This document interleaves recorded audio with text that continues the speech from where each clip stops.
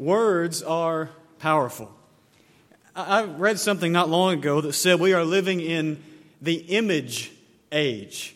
And what they meant by that was it seems as if people want to see pictures of everything. Instagram is the big thing.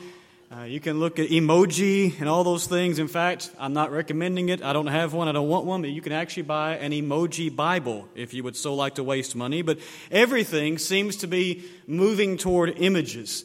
But words are still so very powerful.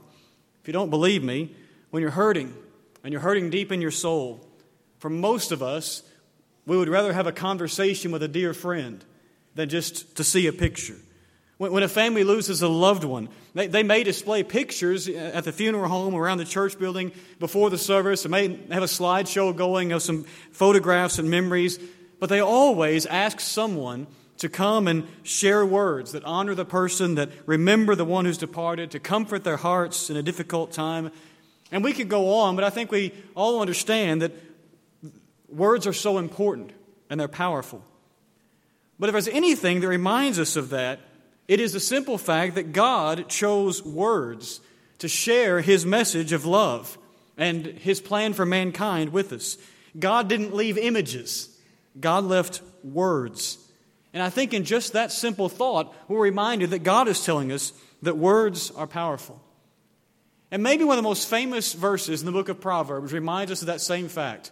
In Proverbs chapter 25 and verse 11, Solomon said, "A word fitly spoken is like apples of gold in a setting of silver." One other translation, the Net Bible, translates the verse this way: "Like apples of gold in settings of silver is a word skillfully spoken." I want to think about just that verse tonight for a few moments. I want to think about kind of both parts of it. The Bible says it's a word that's fitly or skillfully spoken. And when you see that translation, fitly or skillfully, what you're actually reading are two Hebrew words. One means timely, or something that's of the circumstance. And of course that makes sense with what we see in that verse. But it's the other one of those Hebrew words that when I first came across this, I thought there is no way that can be true, but it is. It's a word that's found 36 times in the Old Testament. And this is the only time of those 36 that is translated anything like fitting or fitly or skillfully. The other 35 times, this word is translated as wheel or wheels. And you're thinking, what in the world does that have anything to do with the word fitly spoken? What Solomon may have had in mind is simply this. You see, that word for a wheel has the idea of something revolving around, like a wheel turning on its axis. And when Solomon said it's a word that's fitly spoken, what he basically was saying was this: there are words that are rotating around each circumstance that we have in life. And some are fitting of that circumstance, and some are not. And are we choosing those words that are fitting of that circumstance? Well, each one of us has had a time where someone did not choose the fitting word, and it hurt. It may not have been what they meant to do. They didn't mean to hurt us. They didn't mean to hurt our feelings or say something that caused us some difficulty, but it's difficult for us. But on the flip side of that, each one of us has also had that person in our lives who just knew those words that were rotating around that circumstance and chose the right one. And it may have been the simplest thing that they said, but it was helpful. It encouraged our soul. It built us up. And that's where the other part of that verse comes into play. These words that are skillfully chosen.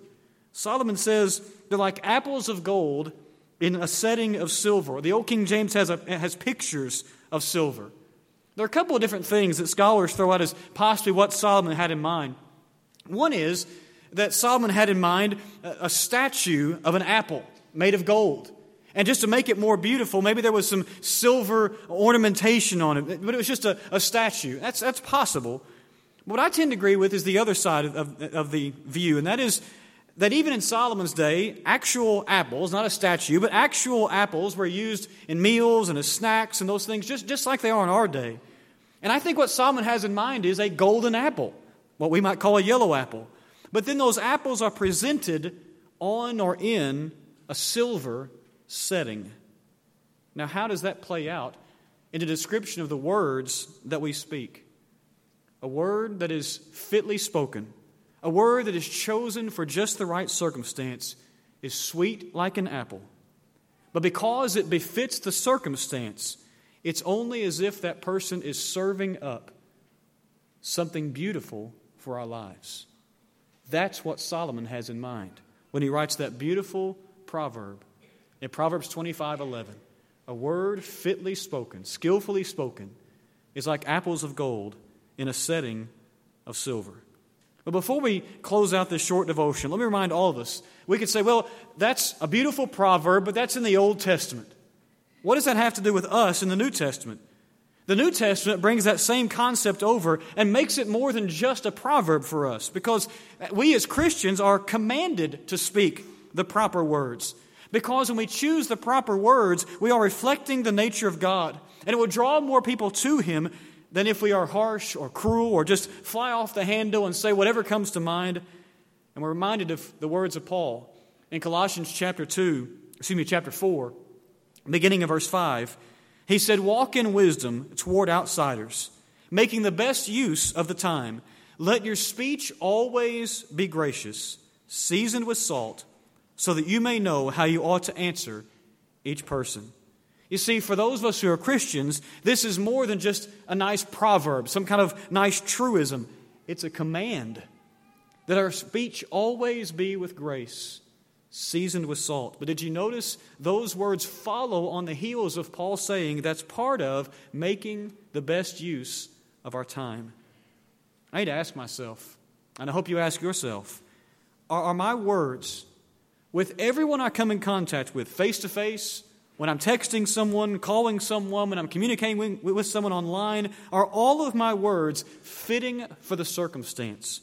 Are they sweet like that apple that Solomon wrote about all those years ago? Are they seasoned like salt like Paul wrote about in the New Testament? Could every person that I'm around say that the words I speak bring sweetness into their life, and it's as if they're being served on a silver platter? You see, that's the kind of words Christians should be known for all the time. That's going to take out things like gossip. That's going to take out things like taking God's name in vain. That's going to take out cruel language and harsh language. And it's going to bring to mind that thing that we've all been taught since we were knee-high to a grasshopper, that we think before we speak. That's what Solomon had in mind. Words are powerful. The words have been attributed to many people, but most scholars believe that Francis of Assisi was the first one to say something along the lines of, preach the gospel, when necessary, use words. And I love that saying, and you do too, because it's the idea of people see our example. But sometimes I read that quote and it makes me think, that's also an easy out at times. Because because Assisi was saying, maybe I don't have to talk. I think we also remind ourselves that we need to preach the gospel, and we have to use words. But those words need to be carefully chosen. And when they are, they're befitting of a circumstance, sweet like an apple, and they are served on a silver platter. Tonight, how are your words? Are they reflecting the nature of God, who serves words that are sweet to our lives and build up beautiful silver ornamentation, if you will, in our soul? Or maybe tonight you need to work on your words. Maybe tonight your words need to include, I believe that Jesus Christ is the Son of God, because you've never confessed Him. Sweeter words have never been spoken. You could never say anything more beautiful. And tonight, if you're willing to turn from sin and make that confession, we'll baptize you into Christ for the forgiveness of your sins. Or maybe as a Christian, it's your words or something else, your attitude or something along those lines that needs to be corrected and brought back in line with the way of God. Whatever your need is tonight, we invite you to come while we stand and sing to encourage you.